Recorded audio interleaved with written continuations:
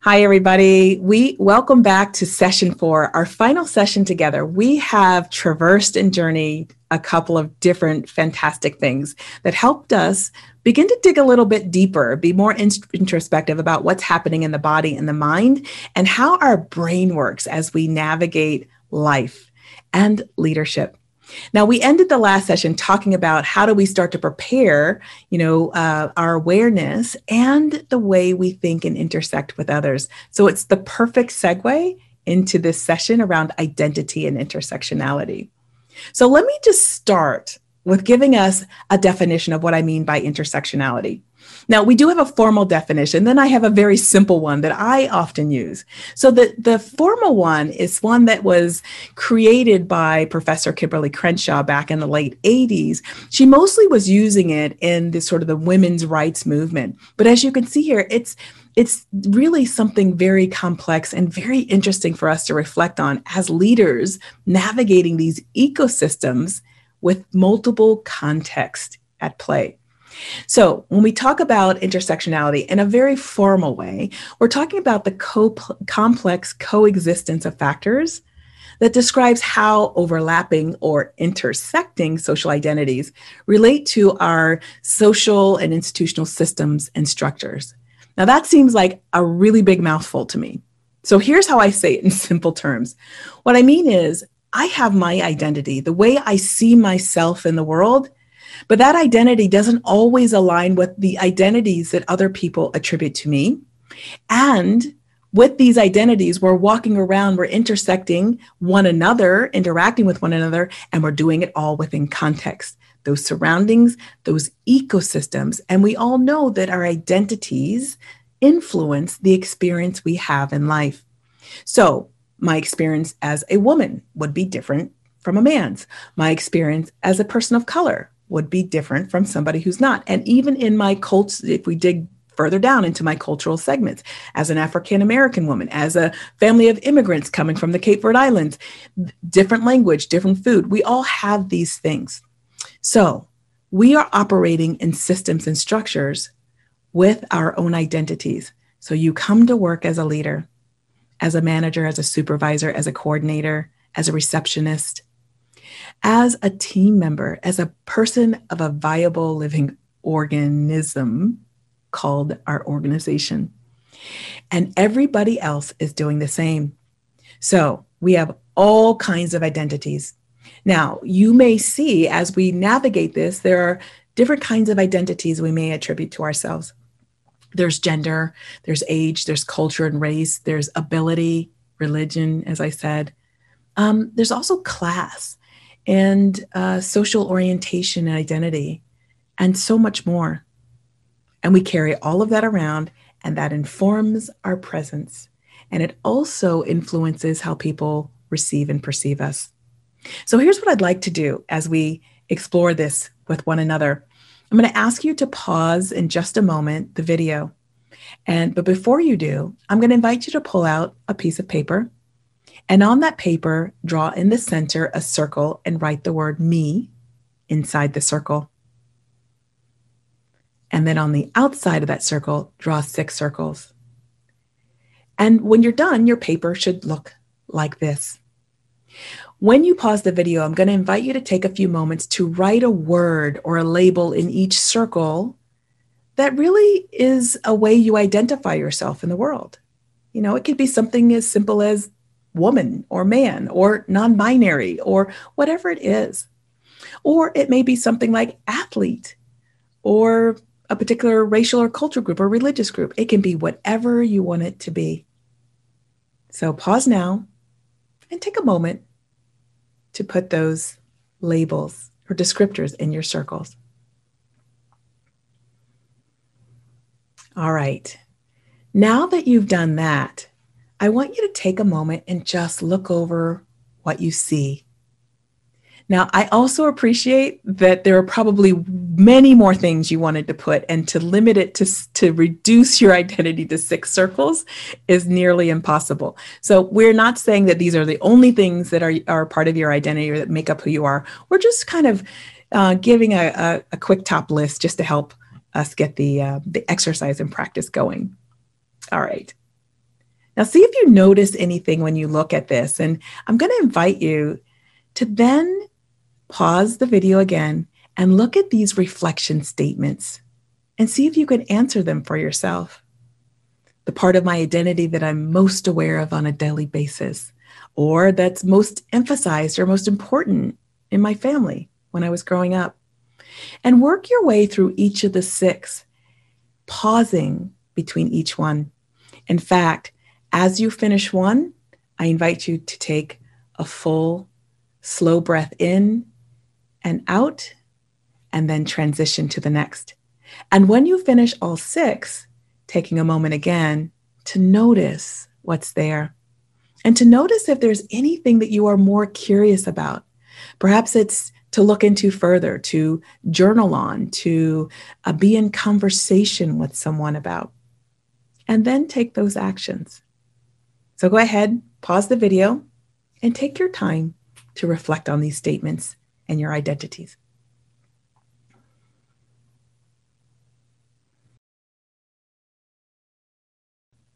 Now that you've reflected on these statements, I want you to think about them and cascade them out to, what does that mean as I show up as a leader? And maybe you're not in an external organization. Maybe you have your own business, your own company. Maybe you're a coach. And all these things are important because you bring those identities to your coaching, to your business, to a business if you're working on the inside. You also bring them out into your community. So it's important to understand these dynamics because they are also working at the feelings in the body when somebody's identity might rub up against your own, or that the paradox prediction and perception start to get a little bit of hiccup because your data set is different from somebody else's. So understanding how these things show up and manifest help give us additional information as well. Because part of what we are responsible for as leaders is to bridge, to create belonging and unity within our organizations. That creates psychological safety. It begins to also help us create communities where people flourish. And then that means the organization does as well. So let's talk about bridging and breaking. Some of you may be familiar with the work of John A. Powell from the Othering and Belonging Institute, and he describes breaking as basically otherizing groups of people or types of people.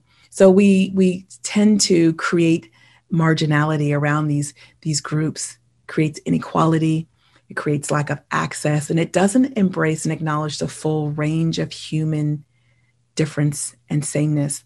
Now, I say this all the time, that sometimes we place too much emphasis on sameness or too much emphasis on difference. And what I'd like to offer for your consideration, for your thought, is that sameness and difference are equally important on the road to oneness. And that oneness is that belonging and unity. Our differences can be beautiful, as can the things that are the same. But when we start to be in judgment around difference or sameness, remember, we start to narrow the opportunity for discernment and curiosity. So the opposite of othering is not saming, it's belonging. And when we bridge to help create belonging, we start to bring in the full scope and capacity and spectrum of humanity. What it means, it's more than access, it's actually being included. A lot of times we talk about belonging, but we also need to make sure that in that belonging, we're creating opportunities for inclusion. Some of you may have heard this, that sort of diversity is being invited to the dance, but inclusion is actually being invited to dance. And so we want to make sure we're doing all those things so that at a basic level, we have the opportunity to co-create and make demands on society. Because after all, when we do that, we are pulling back from the empathy and compassion, and we are putting it into action. Now, as we do that, there are some realities. There are many things that can get in our way of putting empathy into action, to being compassionate in these ecosystems and creating ripples. And I offer this very, very brief list for you to keep top of mind, to check in, just like you would check in with your body and your body maps, just like you would check in about your mental narratives, making sure that you are continuously expanding your perception.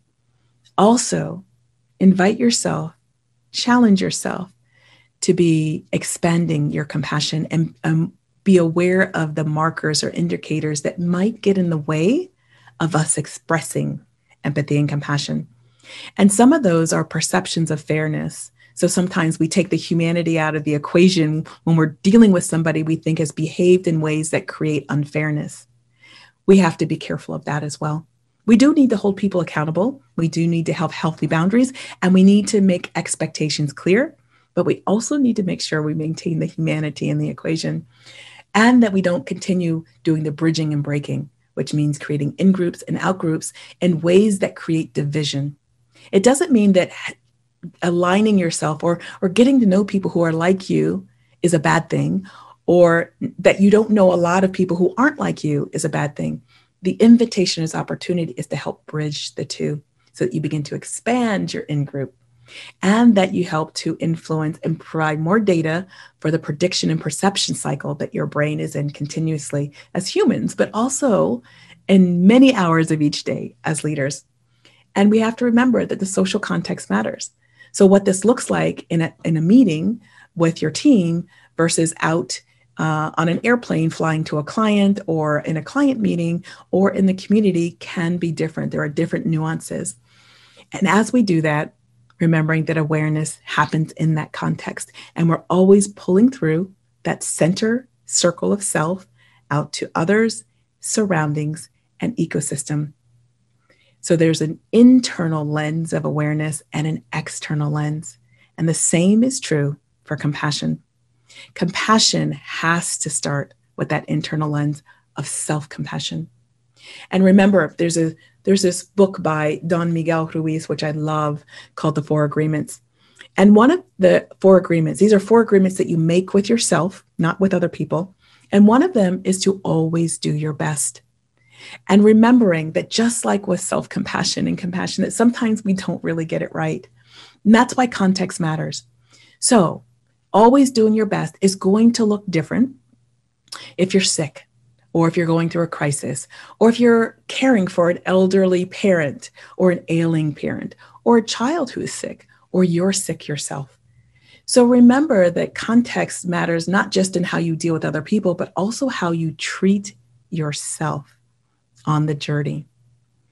And in that, we have this ability to maximize the spaces in between when something happens and when we respond.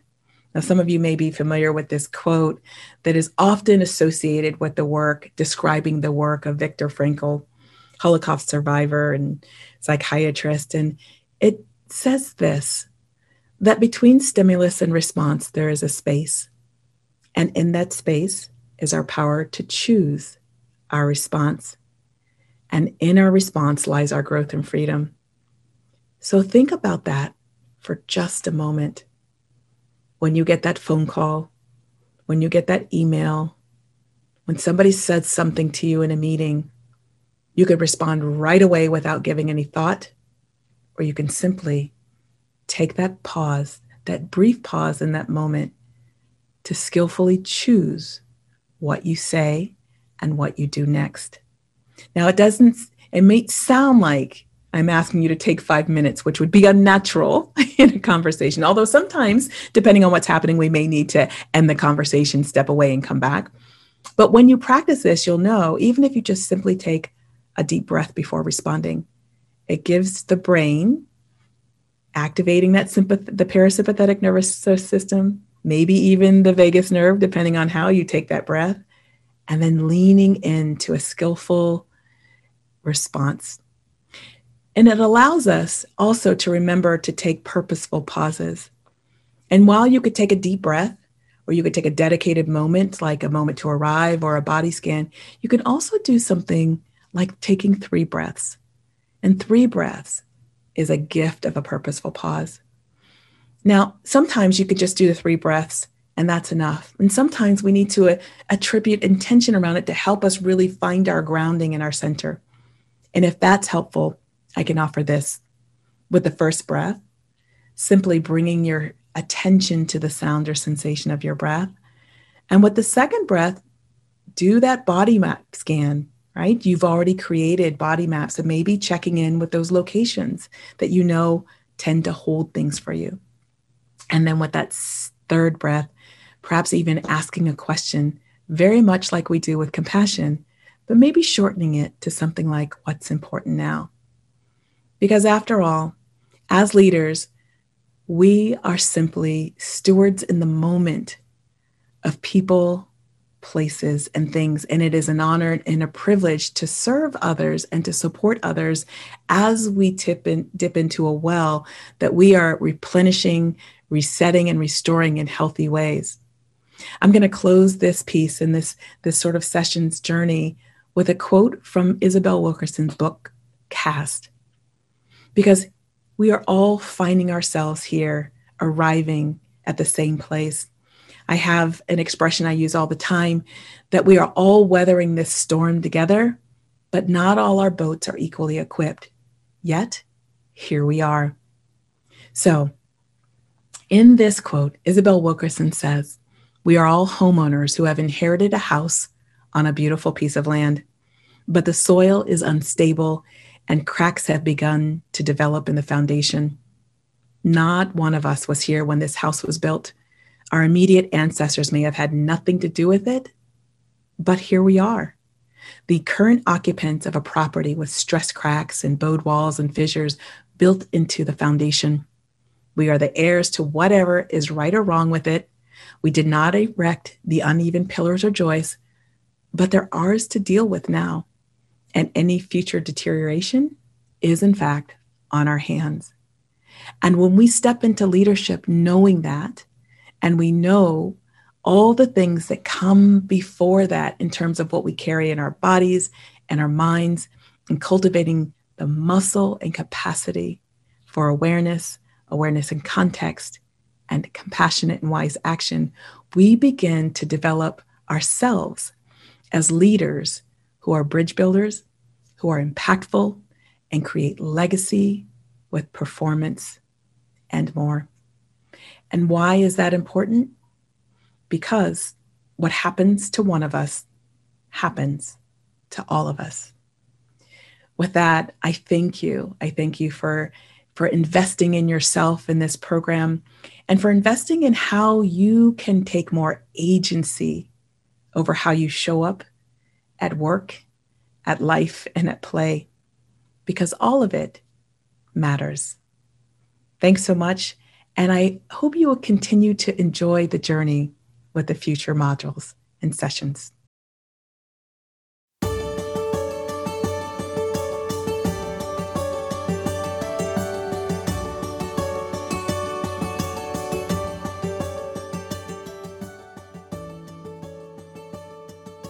As always, we love to hear from you.